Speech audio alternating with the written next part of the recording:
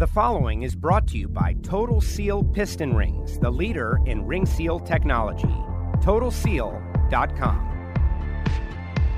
A look inside EFI University. Hello and welcome to a special live edition of Hidden Horsepower presented by Total Seal. My name is Joe Costello from WFO Radio, and we're going to go back out to EFI University. And joining us are co-hosts, our hosts, Lake Speed Jr. and Ben Strader. Gentlemen, welcome. I'm excited. We've seen where you are. We're seeing what you're doing, but we have not yet even begun to exchange the knowledge, which is why I'm sure everybody is signing on Facebook and on YouTube, and of course in our Hidden Horsepower group. How are you guys doing today? Well, I'm doing great, Joe. We're out here in Arizona having great weather. You're over there probably enjoying some good weather too. Florida. Humid. Yeah. Not humid here, I tell you. It is not humid at all. Humid here. But we're doing great. It's good to see you again. It's great to see you guys. And this is such a great opportunity for me because I get to just learn and soak up knowledge. But what we're doing here today is kind of an interesting hybrid because you're going to show some of the tools and some of the techniques and go a little bit behind the scenes. We're going to talk about some of the programs you've got going. This is just part of an evolution of the knowledge that we've been getting on the Hidden Horsepower podcast, Lake.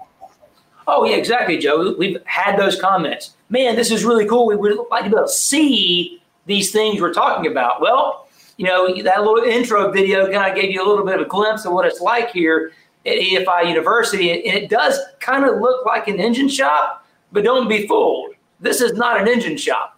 This is an R&D facility. So all these really cool tools really aren't here to build engines necessarily. I mean, they do build engines. They help us build engines. Right. But those engines aren't being built just for where casual use to be sold a lot of times. It's really about R&D, bringing that knowledge level up. And so it's one thing to talk about a profilometer. It's one thing to talk about bore finish. But it's another thing to do it all the time, you know, and actually get to show somebody. Put your hands see on it. Yeah. Put it into real context. So you can really see it. And I thought this would be a great time to do it. I happen to be out here in Arizona this week anyway, so Ben was nice enough to let us come bum rush his place and take over. And why not? I got nothing to do. He's got nothing to do. We've already got some people checking in out there on Facebook. Ron is out there from Gilbert, and a couple of people. I didn't realize Total Seal had a YouTube channel. Just subscribe. So we've got some people out there. The majority of people, though, that see this will see it after the fact, and we encourage you to share it. And if you think what you've learned here today is going to be helpful to you, by all means, share it and tell your friends all about it. And this audio will also go on the Hidden Horsepower podcast, Lake. So we got the audio-only people covered as well. This is pretty cool. Is this the first time you guys have done a live one? This is the second live one we did. The first live one was me, Matt, and Keith at Christmas. Gotcha. Okay. Matt dubbed that one the worst episode ever. Did he? No. Making for his money. Well, listen, it was a Christmas party. To be fair, it was a Christmas party, and we were just kind of getting together for fun. And Matt is absolutely incorrect. That was a great episode. It was a lot of fun. We talked about a lot of stuff. Like, for instance, guys. I'm not wrong very often, but maybe this time. We've got some celebrities out there already, like George Bryce, for instance, has elected to take a little time and Hidden Horsepower Live. Speaking of knowledgeable engine builders who do a little sharing of their information, I think it is great. George, how are you? And Jay is out there. All right, gentlemen, obviously you're the host of the show. I'm going to kick it off to you. I'm going to bounce myself out of here. I'll come in and out based on the questions from the audience. If you're out there in the audience, you got a question about what our hosts are talking about, put it in the comments section, and we're just going to learn from you guys. We got some added elements, some photos, some videos. Throw the videos, and if you're listening on audio only, you'll be able to see this on the Facebook page for Total Seal, the YouTube channel for Total Seal, and of course in our Hidden Horsepower Facebook group as we build this community of Hidden Horsepower on social media. So, gentlemen, take it away. I'm eager to learn. It's time for Hidden Horsepower. All right, perfect, Joe. So what's behind us is exactly what we want to talk about. Sure. You can't find more hidden horsepower probably in the engine, right? I am an oil guy, marine guy, and I hate to admit it, but that thing behind us, Billy Godbold, you're right. There's more power to be found probably back here than there probably is anywhere else. So Ben, tell them what's behind us. And well, I think it's one of those. This is called a spin trunk, right? So. Yeah. And what it is it's like an engine dyno for those of you that aren't familiar, except it's kind of the opposite. Normally you put your engine on the dyno and it spins the machine. Yep. In this case, what we have is a 75 horsepower electric motor, and it spins the engine assembly, except we don't have a real crankshaft and no pistons or connecting rods. It's just a shaft, and then we connect the timing gear, timing chain belt, whatever you got. Just the valve train. And run the valve train. So whether or not you guys can see it, there's actually a hole over there in the side of this engine. And the reason we can do that is because there's no piston going up and down in there. But what we do is then we can put a laser in there and we can actually watch the valve motion. And the thing about this is, guys like Billy and the rest of us say there's more power to be found in there. It's not even so much that it's like a secret or speed secrets or whatever. It's just that the engine is so dynamic that it's always changing. It's always throwing surprises at you. And I like to say, if you've set up one valve train combination, well, then, you've set up one valve train combination. That's it. Any little thing in there that you make a change to affects the rest of the system. And so we use this machine to tell us about a specific package, right? So help us choose the right spring, the right push rod, the right valve mass. And then, Billy gets in there with us and we go, well, if we made the cam lobe more aggressive here and smoother there, or more or less left, he helps us by, making new shapes and profiles. We send our cams off to be reground and try it, and we're back here working again. So this machine is kind of the, what would you say? If you could get inside the engine and and look around in there while it's running, this is the closest we can get to that. We got a laser telling us what the valves are doing while it's really cool, basically running. Yeah. Well, and obviously, Joe, you know me. I'm always thinking a couple of steps ahead, at least trying to. So an upcoming episode of Hidden Horsepower features Larry Wallace. Oh, nice. And Larry's telling the story in that episode about the first Spintron they had, which is before Spintrons existed. Before that was a thing even, huh? And they didn't even have the laser. They're just going to run it. And I won't give away what he said because I don't want to spoil it. Sure. But there's a little bit of a teaser here. So that's why I wanted to kind of kick off this episode with showing the Spintron. So, hey, Joe, why don't you tee up that video of the Spintron running? Because it's one thing for us to sit here and talk about it a little bit, but we got a video from the Engine Performance Expo where Ben was running it. So get a little glimpse, a little snapshot. If you want more of that, then on the Engine Performance Expo YouTube channel, it's not out yet. It's coming up in the future. There'll be the full-length video that someone can watch and see you explain the whole from soup to nuts, from beginning to end. Yeah, exactly. Yeah, Joe, you got a video? Let's check it out. All right, guys, so we're back out here now on the control side of the Spintron. And I've got a couple monitors, and you can see the engine there in the background. You'll probably even be able to hear it pretty well. On the left side, what I have is my control side. This is the side where I type in stuff to tell the electric motor what I'm trying to simulate, what engine speed I want to see at what time. And we typically will do this kind of like a dyno pull where we'll start up and kind of start out slow, and then we'll ramp up. And that's what I'm going to do for you today. And I think we're just about ready to go. So click go, and yep, everything looks good. So up here you can see my valve trace, and my RPM's about 1,000. It's scrolling across in the time over here, and about another 5 or 6 seconds here, it's going to start to accelerate, and I'll be watching. All right, here we go.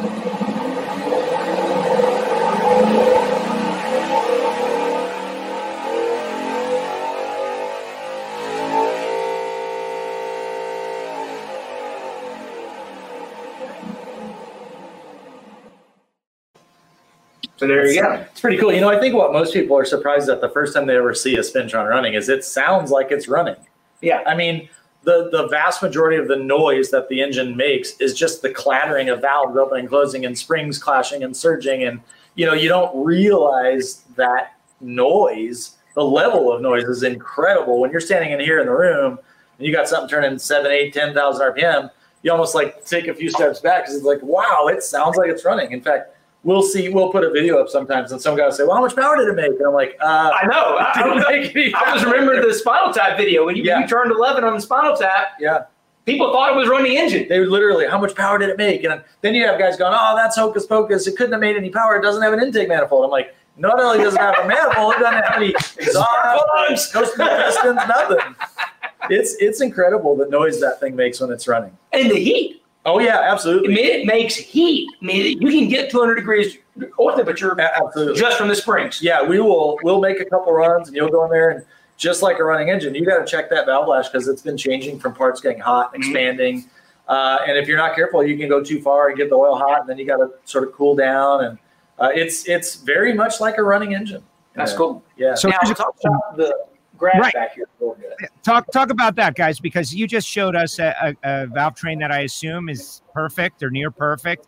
And we see that wonderful little parabola in the beginning, right? Like a bell curve. And we see the arc. What would it look like if it was not right? Well, so typically what we'll see, I don't know how well you guys can see our screen that's up here today, but Very so well. what I tell you what, you explain. I'm going to give an operator the camera, right? We can, man. I'm telling you, it's perfect right where it is. Leave it. You can see it? Leave it, okay. All right. So what I got here, Joe, is you can see up at the top, I got the ramp, and that's like my dyno pull. That's just showing you what the RPM was during the run. And then down here, I've got two different lines. I have the purple one, which was basically the first trace that the valve made when it was at low RPM, right? So you don't typically run into a lot of problems at lower RPM. So I went ahead and plotted that purple one. Now, as the thing plays back for me, you can see it gets all the way to about 10,000, almost 800, 10,770 RPM there. At various points throughout the range, you see the harmonics of the valve train start to move around and the energy being transferred between the spring doing its thing and all of the other components. Push rods, rocker arms, the bolts holding everything together. What a lot of people fail to realize is all of those parts are also a spring. When you bend or move that rocker arm, it comes right back at some other point in the cycle at a different time. So what we'll do is we'll plot the yellow line here on top of it. And you can see, like, if I just freeze it right now, I'll go ahead and do that. And if I just go, like, even right here, now all of a sudden you can see that thing actually has more lift of the valve than it's even supposed to.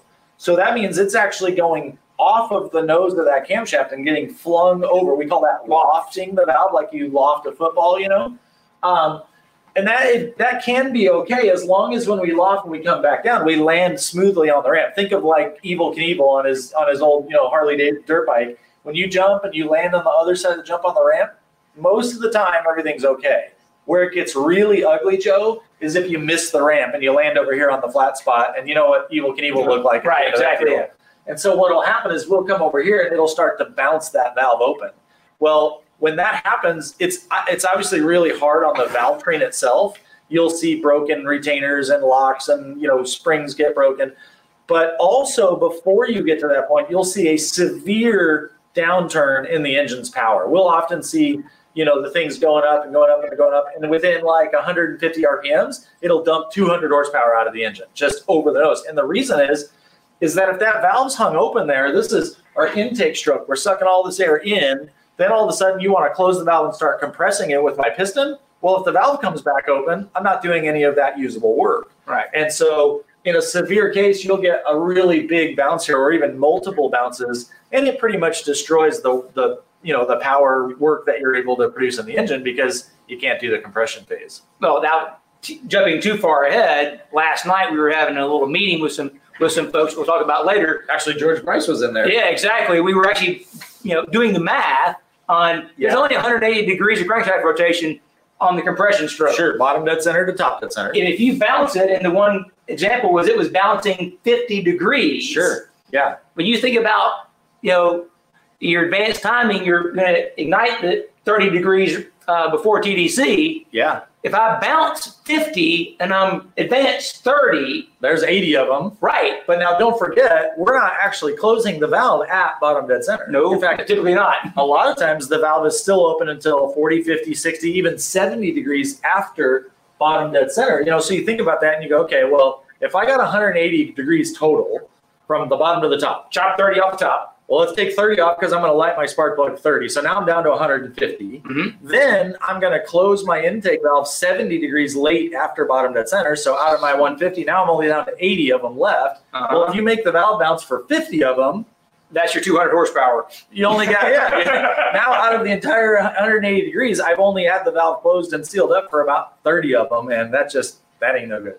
Joe, that's why all those pro stock guys you've known for years always have a Spintron, and they would never say a boo, never spin a word about what they learned in the Spintron because they knew it was so important. It's just as important to know what not to do as it is to know what to do.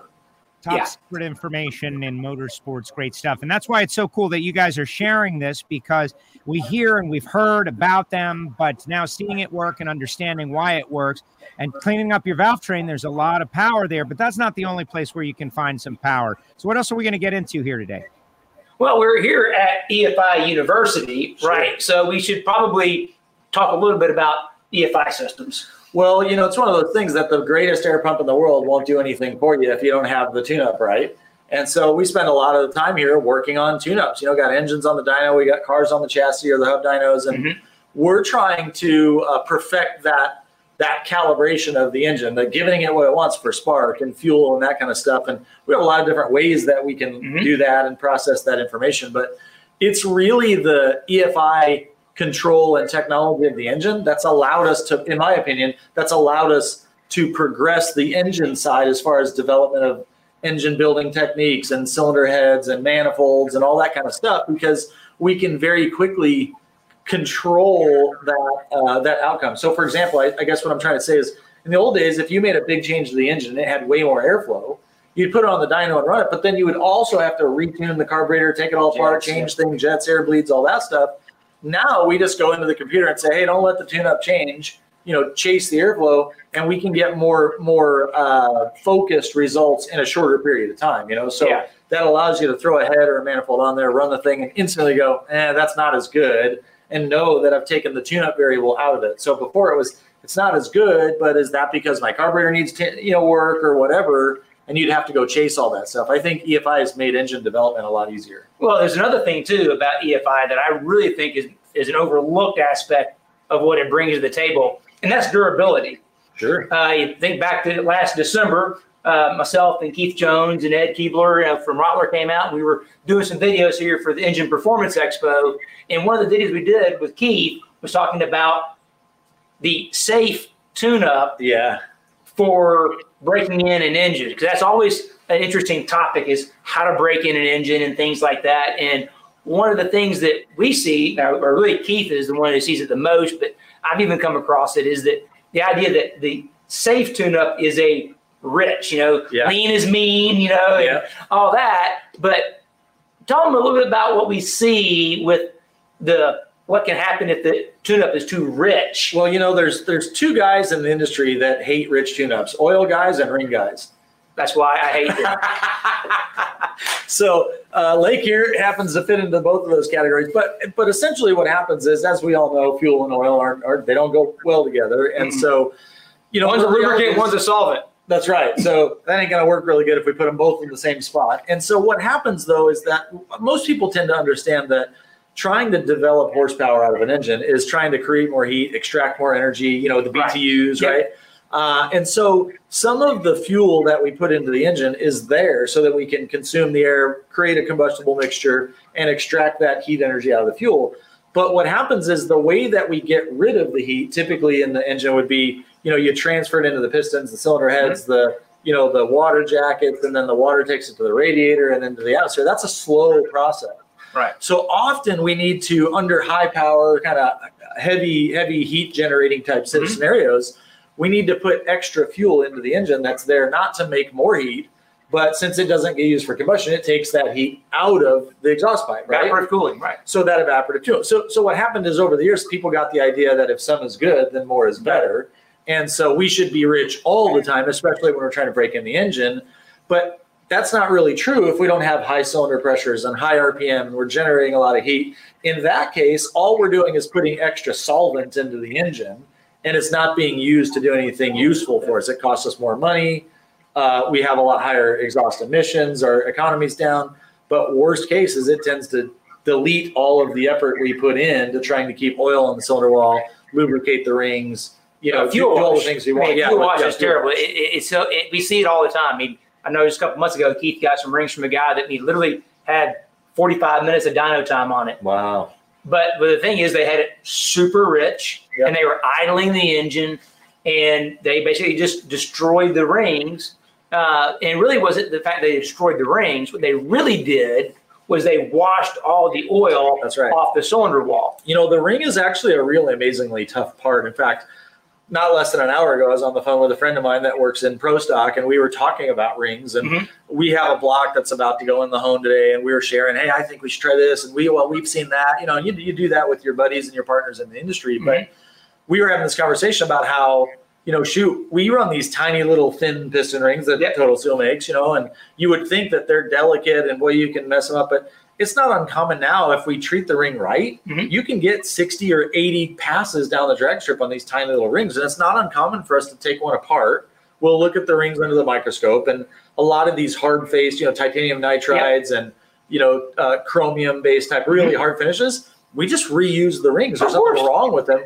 The cylinder wall gets worn out, so we have to re-hone it. But what happens is you see excessive wear to the face of the ring and the cylinder wall if you don't have lubrication. Yes. So as tough as these rings are, if we don't do a good job of keeping the engine, you know, in an environment that is good for the rings, you know, keeping oil in the cylinder wall, you can't expect any part to live like that. I think it was one time I blew up an engine on my dyno one time, and it had locked up a rod bearing, right? And it made a mess out of this thing. And I remember I was kind of like, man, I was on suicide watch for a couple of days. And my old friend John Kazi calls me up and he says, hey, don't feel too bad. It happens once in a while to me too, blah, blah, blah. And he goes, but look, I don't care. Because I said, well, should I have done something different? Should I have done a steel rod, an aluminum rod, this, that? And he goes, look, Ben, if you lock that connecting rod up, I don't care what kind of rod you have on there. It's coming out the side of the block. So don't feel bad, you know. And I thought, really, it's the same kind of thing with the rings. If you don't have the right treatment of cylinder wall finish and oil lubrication, man, it doesn't matter what face you put on the ring. You're going to tear it out. It's going to kill it. You know, so the bottom line is when you treat them right and they're not in distress, just like my connecting rods and bearings, if you don't have them in distress, you don't have to worry about them. They'll live a long time and have a good service life. Well, I know the same type of ring that you have, which is a little bit thicker, a 0.7 millimeter ring. Okay. That's the time nitrided ring we have in the engine at Shavers. That engine literally has thousands of dyno pulls on it. One set of those AP rings had like 2,000 something dyno pulls on them. We pulled them out, and the faces look brand new. Yeah, the ring's not worn at all, but the cylinder bore is worn. But we don't want to get too far ahead of the cylinder bore because we had a good tune-up on that situation. We've had that engine for so long. So what I want to do is talk about with one of the tricks is that if you know carburetors and you know all your stuff and you're really good at it, you can kind of pick those jets and do all that stuff kind of instinctually. Sure. But if you don't have that experience, how do you? Where do you go? Right. So, I mean, a lot of that's the kind of stuff that we like to teach here. The biggest thing that we want people to take away when they leave EF University is with, you know, they may not retain everything, they may not remember every single thing they learned in the class, but they're going to have reference manuals and materials. But more than anything, we want them to walk away with the idea that all of this is science and not magic. Right. And so we tend to teach a lot of math formulas and a lot of data analysis. And so you got a carburetor, you put it on the engine, you make a run on the dyno. What I want you to do is collect the data. What were your air-fuel ratios? Maybe you're looking at EGTs. Maybe you're looking at, power and torque outputs or your airflow meters or fuel flow meters, whatever tools you have.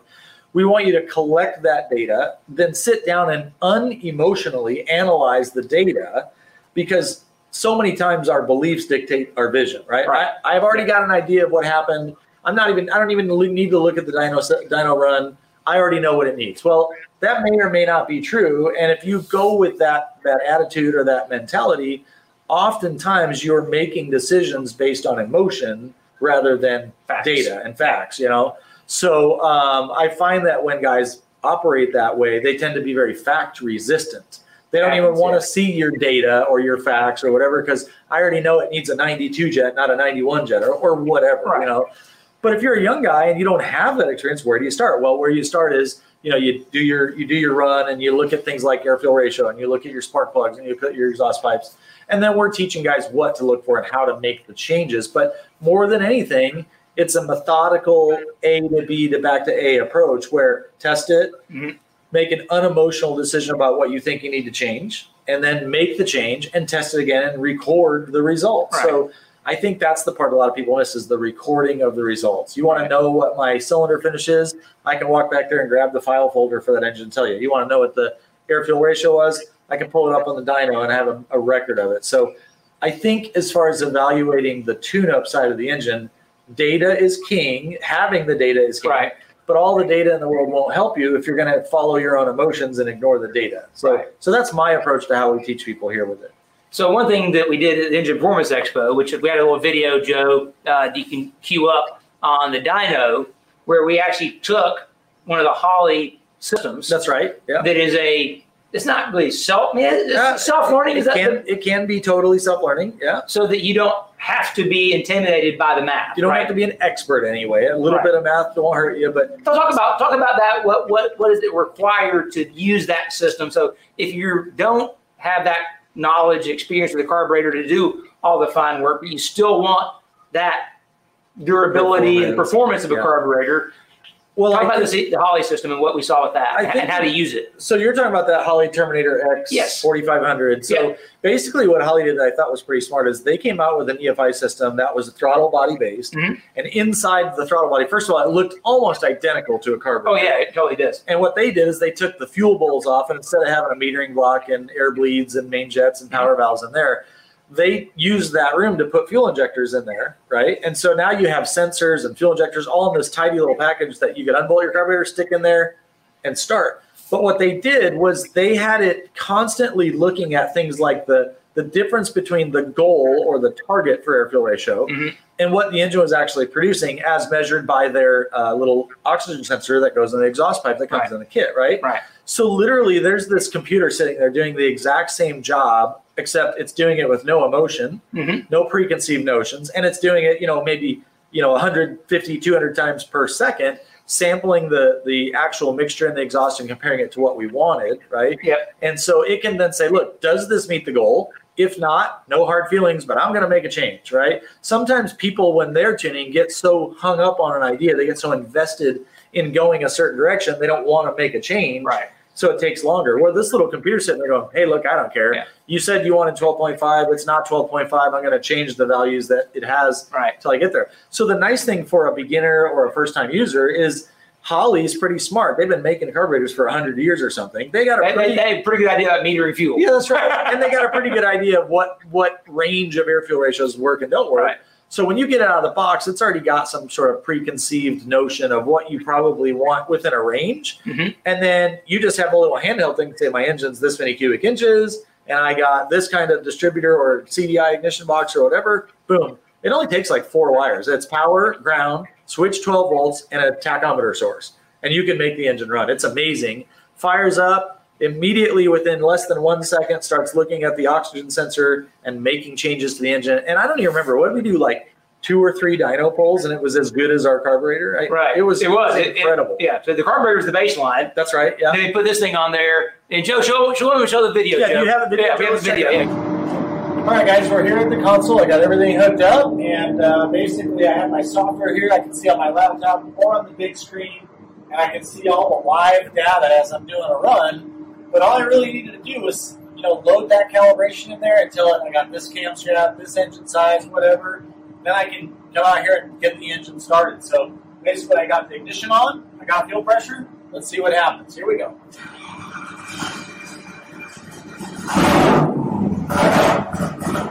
You can see it fires up, and that idle circuit is already working with the bypass valve to try to target my speed. So now I just let the O2 sensor correct to my target, and we're good to go.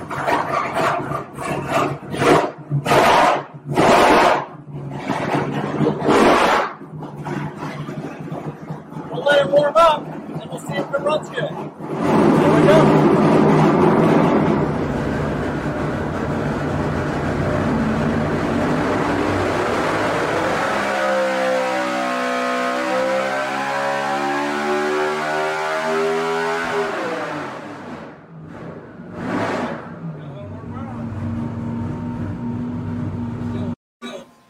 That never is boring.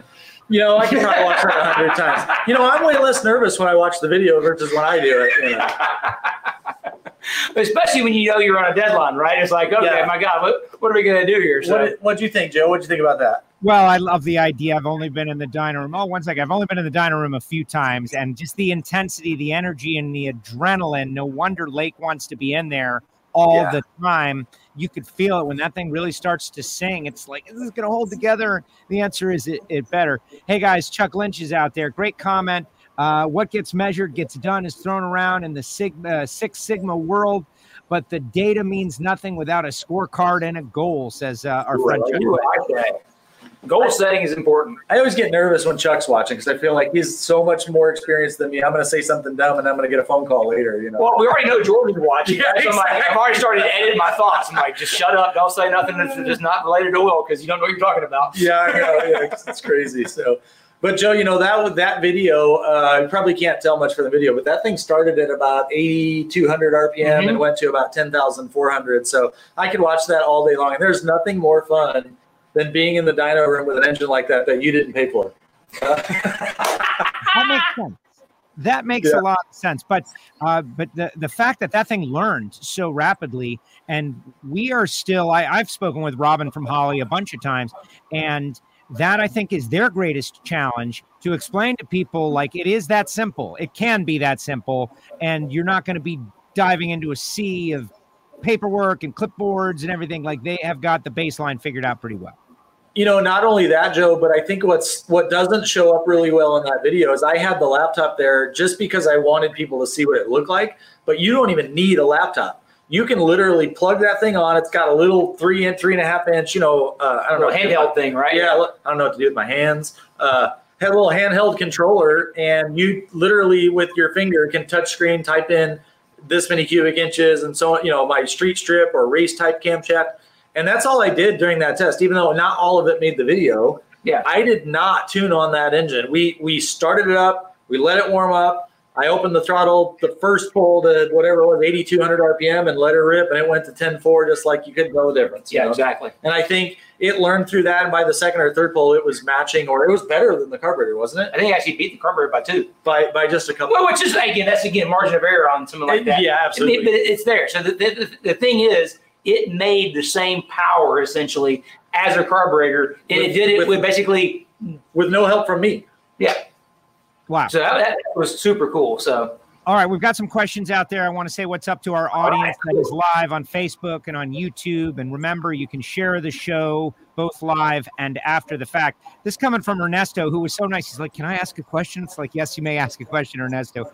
And, everybody's in a different situation. So Ernesto wants to know, what about tips for someone who has no access to like a Spintron or the best equipment for honing, sealing rings or valve train for 8,000 RPM or higher, but you're in the field, but you don't have the best of the best equipment.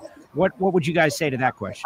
I think I have a great answer for that, and that is, so much of our success in this industry is based on our relationships and our partnerships, yes. Right? And so if I didn't have a Spintron, then what I would do is I would rely on information from the people that have access to that. So I'd be calling up my sales guy over at, say, CompCams or somewhere that does a lot of Spintron work and say, look, here's my package. Here's the components I have. Can you set me up with some known good parts that are going to, look, we have a saying, pioneers get arrows and then the settlers take the land. So, we're over here being pioneers, and I know you only see the cool stuff on the videos, but believe me, we break stuff all the time. It's right over there. Yeah. If I could just turn the camera around, you would see all kinds of busted stuff in the shop here. We're not perfect. We don't never, it's not like we never make mistakes, but it's the mistakes that we learn from. So I would say if you don't have a Spintron, then I would go, all right, who can I call that has good data from a Spintron that would sell me the right stuff or tell me where to buy the right stuff? And, you got to understand, are you going to be some Top Fuel, Pro Stock, NASCAR level at that point? No, of course not. But that's because you don't have access to that information. But you're going to get to that, that 80-20 rule, right? Right. 80% of what those guys are doing is available to the public. And so you can have access to that. Same way on the honing side, right? If you got one of these things that you want to do this 8,000, 10,000 RPM lifestyle, and maybe you don't have the perfect equipment for that, go find a shop that does specialize in that. Say, hey, can you hone this block for me? And then I'll take it back and do the assembly. Right. I don't want to come off sounding like some, machine shop elitist or anything like that. Look, if you don't have this kind of stuff, then, you just can't play in this game. That's not true. But what I would say is build relationships and partnerships with people that can help you get there. That's my answer for that. No, I'm going to go back to Larry Wallace. Like, one of the things that he told me years ago that is only proven to be true is that, you can go to Mount Everest. There aren't any dead bodies at the bottom of the hill. Yeah. They're all at the top. Yeah. You can ball hone a Briggs and Stratton and it'll run. Sure. Okay. So really the question is, what level of performance? Back to Chuck's comment, it's about the goal. Yep. If you just want to turn 7,000 RPM and do that, then there's no problem. There's not a lot of things you need to do. But it's that next level. The higher you go on that mountain, now your margin of error gets smaller and smaller and smaller, and the equipment you need is more specialized. We were talking about yesterday. You don't really need any special equipment to go hike up the top of Pikes Peak. Right. But that ain't going to work to go to Everest. That's right. Yeah. You know, the higher you get on the mountain, the easier it is to fall off and the farther you fall. But I will tell you, in my opinion, it's worth going because the view gets better at the top. You know? Oh, exactly. So, it's fun, right? Yeah. Everything worth doing is hard. And you know, everybody's mountain is a different height, right? Yeah. Like, so if you're building 5,500 RPM street engines, going to 7,500 RPM is a big deal. Right. The nice thing for you when you get to that 7,500 RPM level is you're not a pioneer. That's already been done, and there's already proven recipes that can help you get there. Mm-hmm. It's only a problem when you go, well, now I want to go to 9,500, and there just aren't that many people with snowshoes that have been up there. You know what I mean? So what helps when you want to start out going down that path, much the same way I did, is I seek out the people in each little aspect of the industry that had what I needed and said, hey, let me buy you lunch. Let me talk to you and learn what I can from you. Guys, we got people checking in from all around the world. Craig is out there in the UK saying what's up. Frank watching, saying interesting and educational. And we got a big thumbs up from young Jack Line, who is cutting his teeth out there on the Pro Stock Tour. What's up, Jack? How you doing now? As a follow-up to the question a moment ago, though, Ben, you guys have put together at EFI University a bit of a fraternity, if you will, that enables people like, okay, let's assume that the people don't have relationships. They can be just as interested and want to learn, but maybe they're not social media. They're not into social media, say. Maybe they are not, maybe they're introverted and feel comfortable, like Lake, who obviously feels very comfortable just talking to anybody about this for a long, long time. You guys have created something where they can actually be, involved in membership and surround themselves with knowledgeable, like-minded people that I think is going to be very helpful for people out there. So, yeah, thanks for bringing that up, Joe. I mean, basically the idea of the fraternity started because, well, it is EFI University, right? So, we wanted a group of people with a common interest working towards a common goal. And that means it doesn't matter what your stature is, whether you're a brand new guy trying to figure out where to even begin, or you're a highly experienced guy like some of the people we have in our group who are looking to hone the last little bit out of their razor. What really helps is that community kind of think tank and group sourcing of information. And so one of the biggest problems that I wanted to solve with EFI University was access. And what we learned over the terrible year of 2020 was that people still want to learn. People still want to build relationships. People still want to talk to, it used to be you could go to a trade show and you could face-to-face talk to somebody like, superstar Lake Speed Jr. over here. And that went away, and people still needed a way to access that resource. Right. And so what I did was I talked to guys like Lake and George Bryce and Billy Godbold, and we came up with this idea that we need to start a brotherhood. We need to start a fraternity where we're able to not only just publish and share this information, but, think through it together, have a dialogue. And so, last night we call it the Brotherhood of BTUs because we're always in search of how we can extract more performance out of the engine. The fraternity is called the Delta Lambdas, and it's it's available to basically anybody that wants to get involved. It's a monthly subscription based, pretty low cost, where you join and you immediately get access to resources of like video-based lessons on all kinds of different topics. We have a private discussion group on Facebook where 24/7 you can access people that are in the know. Right. And then every week we get together and we do a live Zoom meeting. Man, we did one last night. I think we had 24 people that were all over the world at all different skill levels, from guys that work in Cup and NASCAR to, George Bryce from Star Racing, who I think he has more Wallies than NHRA has. You know what I mean? Like that guy has a room full of them. And is just humble and willing to share information. And what was great about the conversation last night was here we have this giant group of people, Nick Agostino in Canada, and everybody's saying, well, this is what I've experienced or this is what I've seen. And it wasn't an argument. It wasn't like some egotistical. It wasn't pounding your chest. I'm better than you. I think what the common thread I kept hearing over and over is, well, what I think is, or what my experience has been is this, what do you think? And we bounced ideas around, we talked about stuff.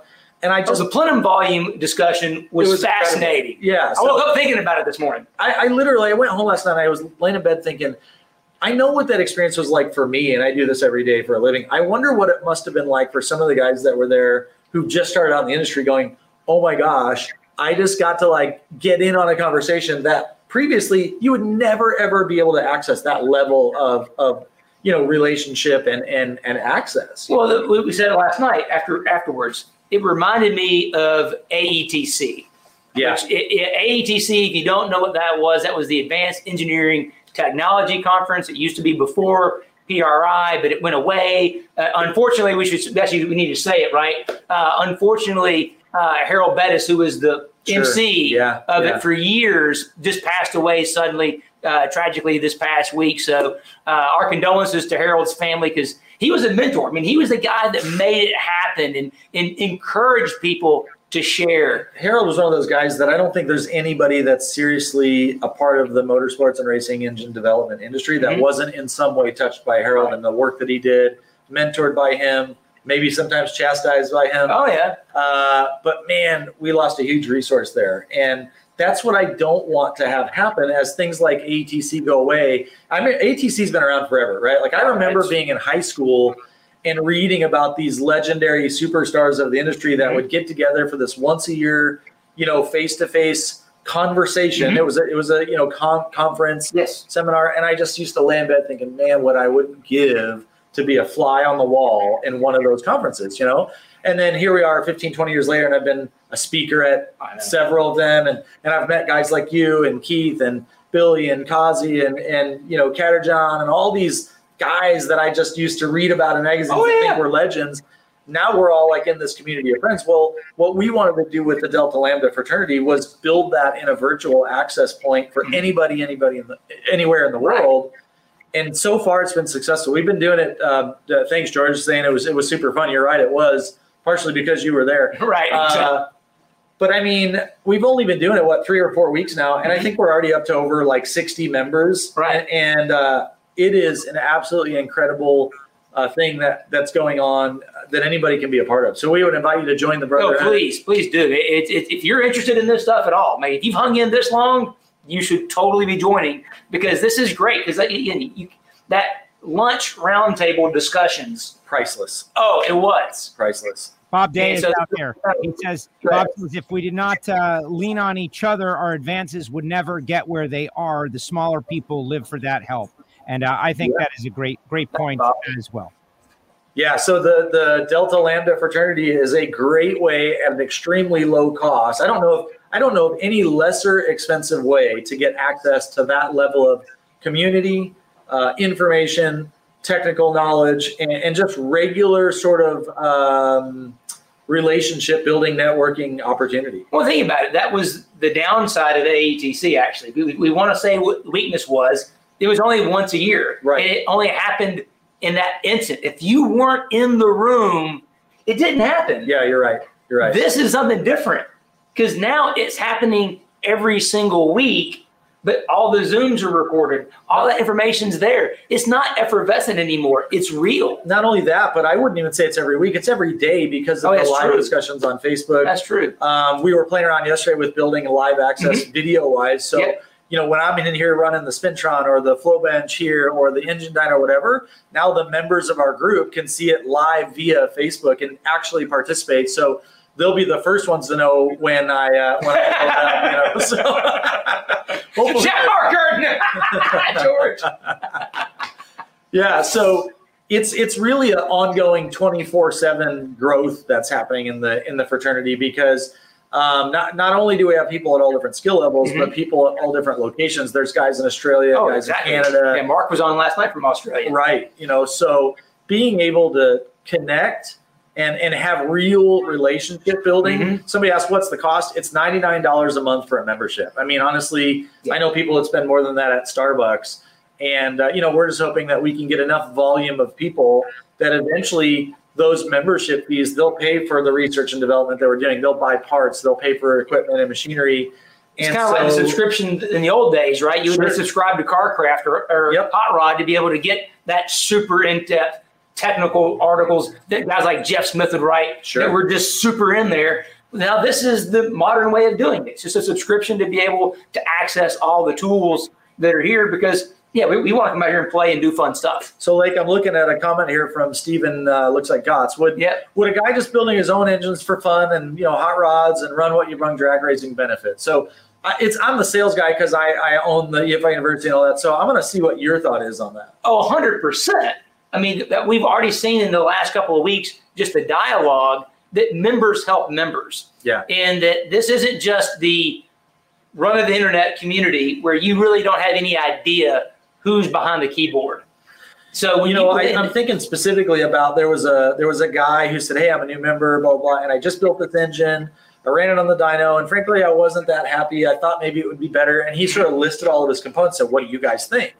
And immediately, it wasn't like a bunch of people jumped on and said, "Oh, you suck, man. You should have known better than that." It was more like, "Hey, based on the parts that you have, here's what we kind of see." And honestly, I don't know that you should be that disappointed with what you got, but here are the changes that we think you could probably make and improve that. It was almost like you instantly tapped into this community of people that could save you time and money by saying, "Hey, look, we've already made that mistake. You don't have to go down that road." So, unless you're ever only going to build one engine and never think about engines again, if you're the kind of person that is always wondering and always asking questions and always trying to learn stuff, I don't think it matters what level you're at as far as sophistication, you're going to benefit. Well, let's just call it what it is. The internet as a whole tends to be pretty negative. Sure. There's a lot of negativity, maybe slightly. In this group, in the fraternity, because that's what it is, it's a brotherhood. It's supportive.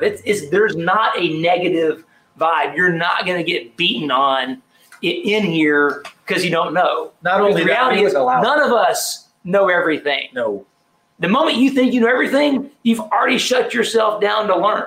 Yeah. So that's what's cool about this. We're here to learn, and we all learn from each other. And so that's what's cool about it. That was one of the things that I said when we first started it was, I'm only going to let people in that I think I can learn from, which is basically anybody. I really think I can learn from any guy out there, but it wouldn't be any fun if it was just me saying what I think all the time. I wanted to build a community where we had real communication, real conversation, and real connection with these people. And so far, I think it's been awesome. We've really achieved that in just the short month or so we've been doing. Right. Well, Joe, he's heard me say this a ton of times. My mission in life now is that I've seen what's progressed over time with the NASCAR deal. And I know that NASCAR level technology is actually available off the shelf now. Gotcha. Okay. Mm-hmm. So that's like saying that's the iPhone. But what happens in the industry, and we see this every day, is that people are still buying the Nokia brick phone. Yeah. It's not even a flip phone, right? And with the ring analogy is people are buying a 5/64th, 3/16th ring package, and people should not be scared of even a 1 millimeter package. Right. But that sounds super thin, but there's some 0.5 millimeter rings right over here that you run and run consistently. You can run pass after pass. So that's what we're trying to say is that there is this knowledge gap, and the whole idea of the podcast, what we're doing here, is try to let people know that there is something better. The whole idea of Delta Lambda is to give you a step from the podcast, one step closer to that actualization, so that you don't have to say, well, wow, that's really cool that there's iPhones over there that people have. I guess I'll never have one. The other thing that I think really the point that we want to make here is that every other media that you would use to get access to this type of information is always past tense. Magazines, blogs on websites, podcasting, all the stuff that all of us do is always telling a story of what we did, right? The difference between that and what's happening in the Delta Lambda Brotherhood of BTUs is it's live, it's happening every day, and it's real time. So what we thought last week might change because of what we learned this week. So it gives people that access. And somebody I saw, Joe, asked, hey, is this limited to one platform? I think that's the greatest part about it. Mm-hmm. The diversity of people that we have in the community right now. We've got NASCAR guys. We have, professional level drag race guys. We have motorcycle guys. We got, Nick Agostino's a turbo small block methanol guys, gasoline guys. We got snowmobile guys, dirt bike guys, you name it. The only real platform I would say is internal combustion engines is what we've been discussing primarily. EFI tuning, I wouldn't care if you guys want to talk about carburetors, valve train stuff, lower end stuff. There's really nothing off limits other than what we want to do is share. The people that are in a position of knowledge and have accomplished are looking to trickle down and share with the ones that are coming up. And we talked about something last night that I said to our group live when we got done with this whole discussion. And believe me, not everybody necessarily agreed about what the answer was, but we all agreed that there was more research to be done. And I said, what we learn needs to exceed what we've been taught. Right. So we're not here to just regurgitate the answers and tell you what everybody else has said forever. This is about really studying and researching and learning about the platform of the internal combustion engine and finding out and searching out how to find more, where to get the truth. So there's not a ton of ego. It's not platform specific. It's not like if you're you got to be an LS guy or a Ford guy. It's not about that. It's about relationships, connection, and research.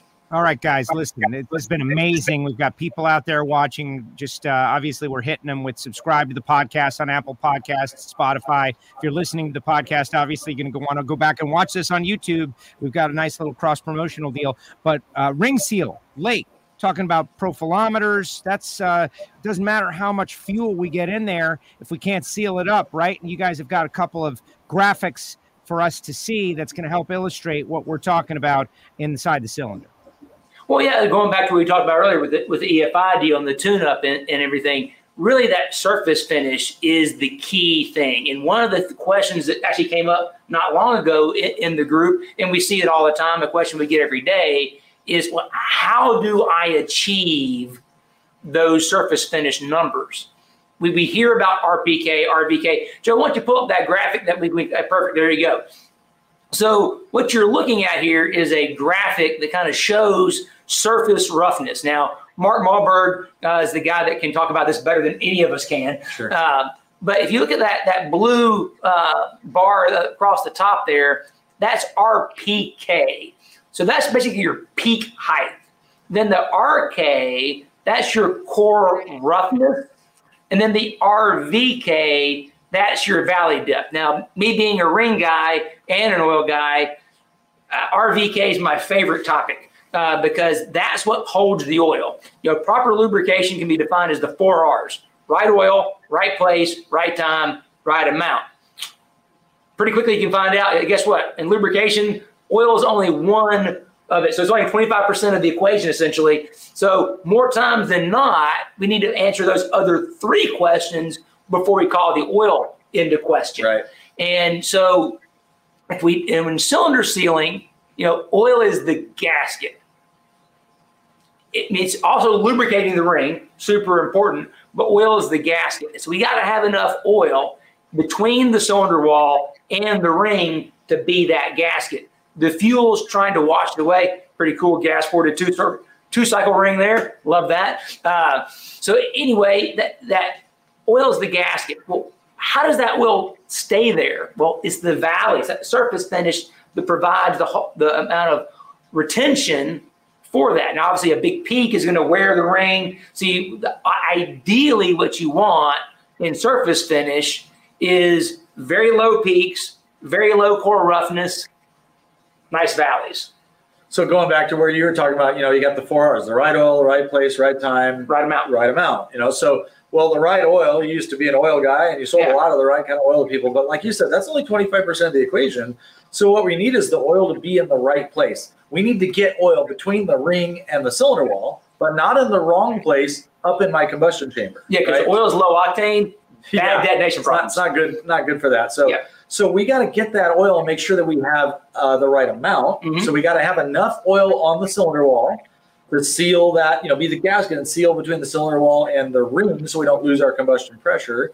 And we got to have the right amount. You don't have enough, you burn up the walls, you burn up the rings. You have too much, you can't get it off, it ends up in the combustion chamber, right? So those are critical functions that are set by the way that you hone the block. Whether you're honing it old school with an old vitrified stones, or you're a high-tech new guy with a CNC machine and diamonds and CBNs, the reality is it's the end result that matters. Right. There's more than one way to get to there. That's right. The newer high-tech CNC machines surely make it a lot faster and easier to get what you want, but it's not necessarily that you can't get there with an older machine. You can. The guy that was asking, what do we do if we don't have all the fancy stuff? Well, Well, you can get there. So actually, Joe, if you want to start off with the profilometer graphs from the roughing operation, just show the one with the numbers. You don't need to even show the one with the actual profile trace. There you go. So 180 rough. So this is the guy we know. Steph he actually showed me the picture. So I should give the credit. So Steph at Ace Racing Engines, he's got an older style Sun-in machine, and he was trying to hit these numbers and was struggling. And we ended up having to change the abrasives around a little bit. So what he ended up doing was using 180 to rough to basically get close to size. So that's what gives him that 77 of the RVK. Okay. Because if you don't have enough rough abrasive to give you valley when you start, when you go to a finer abrasive, you can't add valley. Right. You can fill it in. You're going to dump a bunch of stuff in the valley, right? Right. You can take the tops off the mountains. Your valleys are only going to get narrower, right? So that gave him the deeper valley. So now go to the graph that shows the size, Joe. So he went from 180 roughing, 280 grit to size. Now you can see that 280 grit's a little bit smoother, so that top numbers are coming down on your RK and your RPK.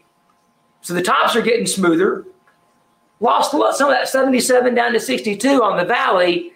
Now he used, I think it was 400 to go to finish. So go to the next one there, Joe.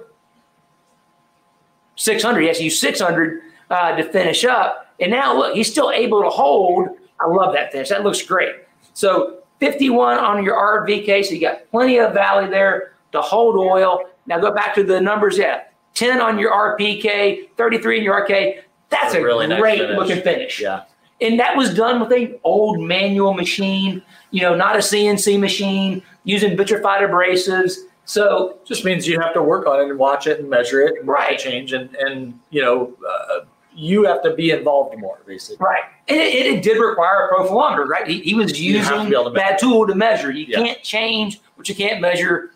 Scooter Brothers, from Billy Godbold, right? Yeah, Billy told me that over and over again. The Scooter always told him, you can't change what you can't measure. So Billy told me that enough, it's drilled in my head. Finally sinking in. Yeah, exactly. So, and it's one of those things that a guy needs to realize too, that it's not now we found the setting that will always give me that finish. Because the problem is you get the next block, well, maybe that block's harder, maybe that block's softer, So now it's just a process they have to do over again. Okay, see what combination of stones and loads and feeds and speeds are going to work for this block.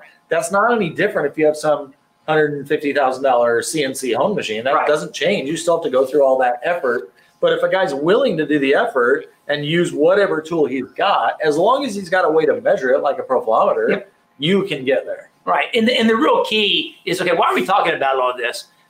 If you have the right surface finish, and so you can achieve that proper lubrication, getting the right oil, right place, right time, right amount, that's durability. Yeah. So it's not, my stuff breaks in. Great, it should break in. I mean, I've seen finishes that are opposite, where you've got less RVK than you got RK.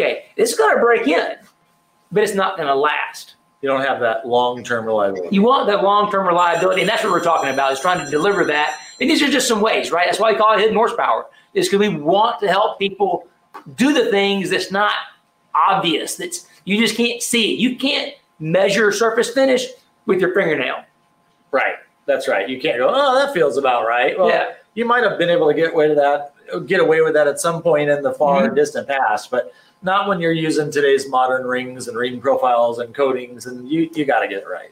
Well, thinking back in the day, 300, 400 cubic inch engine made what? 350, 400 some horsepower on the top end. Yeah. Now make 2 or 3 times that. Yeah. Right. So it's that's the difference, is that as you climb that mountain, yes, the view gets better, margin of error gets smaller, and we're here to try to help you guide along the way. It's fun. We like doing it. Honestly, I wouldn't want to have a real job. Oh God, no.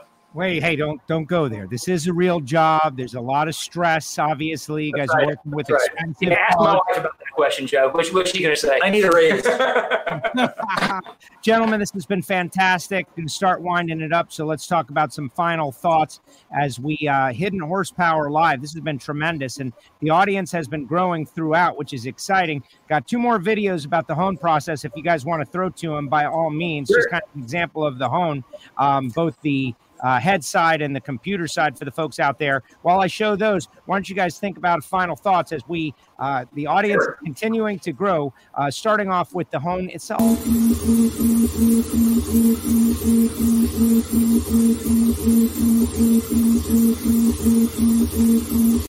What are we seeing there, guys? So what you're looking at there, that was one of the Rattler CNC hones in doing its thing, and totally automated, no user with the hands on it. You're stepping back and watching. Yeah. So that's kind of the latest and greatest, like the high tech end of things in terms of honing. So you just stand back and watch that thing go. Well, it's cool. It's, my dad, vintage go-karting guy, and one of the things I've told my dad for years is that with the little two-cycle stuff, I need him to go ahead and just hone a cylinder and we're going to clean it up, we're going to put it in a bag and put it on the shelf. And he's like, why? I said, what's your feeds and your speeds when you're doing this on the rod machine, right? Yep. You're never going to replicate that. Right. Because it's so manual. And that's the thing, is that the guys who have that skill, right? And I've always admired the true craftsmen that know their machines, can hear and feel their machines. That's great. But if I don't have 40 years of experience doing that, I don't want to spend 40 years to get to there. What I want my dad to do is, here, give me what that thing looks like when it's done right. Then I'm going to use my friends in the industry. We're going to measure it, and then we'll replicate it using modern technology. Yep. So I don't spend 40 years trying to learn the feeds and speeds of a rod hone. Yeah, because the problem is that's not even possible anymore. As some of these guys that are older are, unfortunately dying off or retiring or going away, and we're not actually transferring that knowledge to the younger generation. Once that chain gets broken, there's not really a good way without resetting the entire cycle and starting back from the beginning. So what the CNC does is allows you to really shorten that curve. Again, if we can't measure it, then we're not able to affect the change on it. So the ability to measure stuff is probably one of the biggest takeaways from this whole deal. Cool. Go ahead, Joe, show the next video, because it's the same Rattler machine running, but as opposed to seeing the actual hone head working, you're going to see the visual print readout of what the hone head is actually.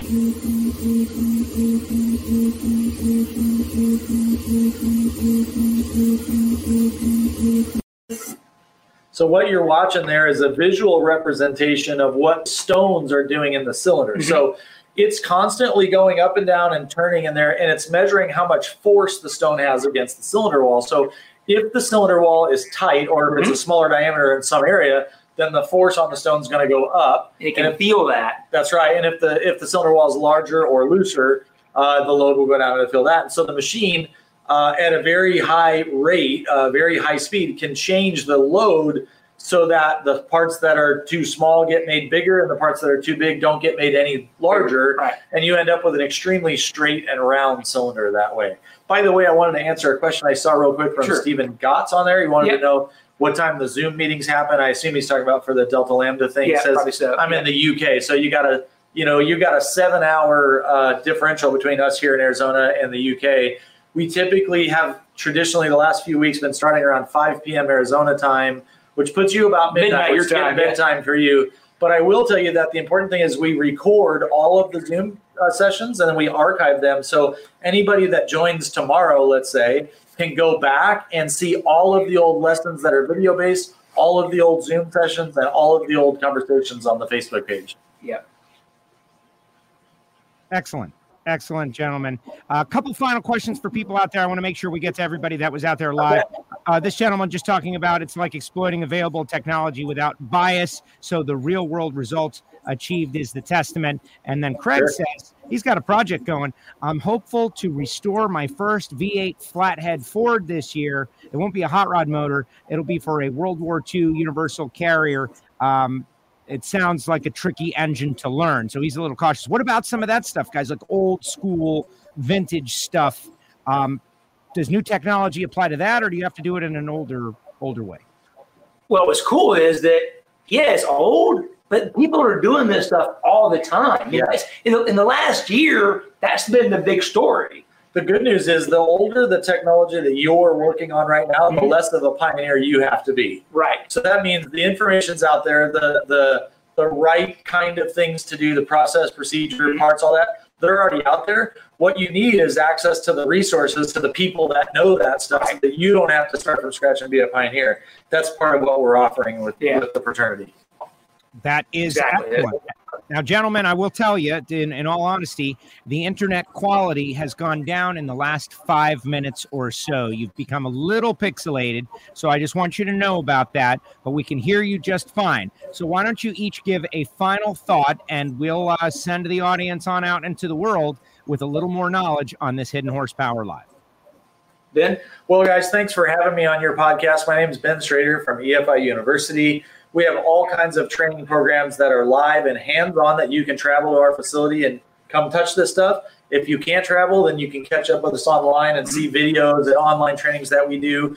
And you can communicate with us on a daily basis if you join our Delta Lambda fraternity. We call it the Brotherhood of BTUs, and we would love to have you guys. There's links in the section in the bottom of the video there for you to see it. Awesome. But I'm just grateful to be here and be a part of your podcast. So thanks for having me. Oh, thank you for letting us come in and just steal the day from your shop when you normally be doing important things. And really, we thank all the viewers for tuning in and Sure. give us some feedback. Obviously, the podcast normally is audio, but we really thought this would be a great opportunity to try something different and do it live and stream it and show some things. And we're not going to be able to do that every week or every month, but at least if this is something people like, let us know, and maybe we'll try to do it more often. Yeah, maybe you like certain parts, you didn't like other parts, so tell us. Get rid of me, you probably don't want to keep, right? Exactly. Give us the high point and focus. Are you talking Joe, about- you're the one that makes this whole, you're the glue that Exactly, keeps this thing stuck together, so. Great. Well, I listen, I always learn a lot. And this is what you said a few minutes ago about if you think you know everything already, then you're closed off. That is exactly my attitude. Got to be as open-minded as is possible. And even in my middle age, I'm learning so much about engine building because of Lake and Hidden Horsepower and Keith Jones. And I've had the opportunity to speak with you a few times, Ben, and the feedback has been great. So for our audience out there, we just want to tell them to, like, subscribe, follow all of the different things here on Facebook and out there on YouTube. There will be more to come. And the Hidden Horsepower podcast. Hey, Lake, why don't you tease what's coming next? We just had Brad, a big episode, very positive. And we got some stuff coming. This one will be on there, of course. We got some stuff coming for the Indy 500 and beyond. Exactly. Ooh, cool. John Calley is telling a little bit of story about the history of the Fiero pace car. That's pretty It's coming out. It's got insider knowledge, great story. And then also we've got Larry Wallace coming up pretty soon, and there's some other pretty great guests we've got lined up. I know Joe and Keith have got their work cut out for them with some different guests that are coming up, and we're just going to keep chopping away. I mean, the feedback we've got on the podcast has been great, so we're going to keep it coming. I think that's cool. Gentlemen, thank you so much for spending some time. This was great. I absolutely love it. I thank you, and hopefully more to come. So what happens now? You go back to blowing up stuff? I mean, research and development? Yeah, we got a block that we're about to try to fit in the Rottler CNC hone over here, and so once we turn off the cameras, we'll get to work and see if we can poke some holes in it. And that's when Lake gets super excited. Gentlemen, thank you so much. I appreciate you and what we have done here today on Hidden Horsepower Live. Ben, Lake, great job, and more to come in the future, hopefully. Thanks, Joe. Thanks, Joe. There they go. Ben Strader, EFI University, and Lake Speed Jr. Guys, excellent work.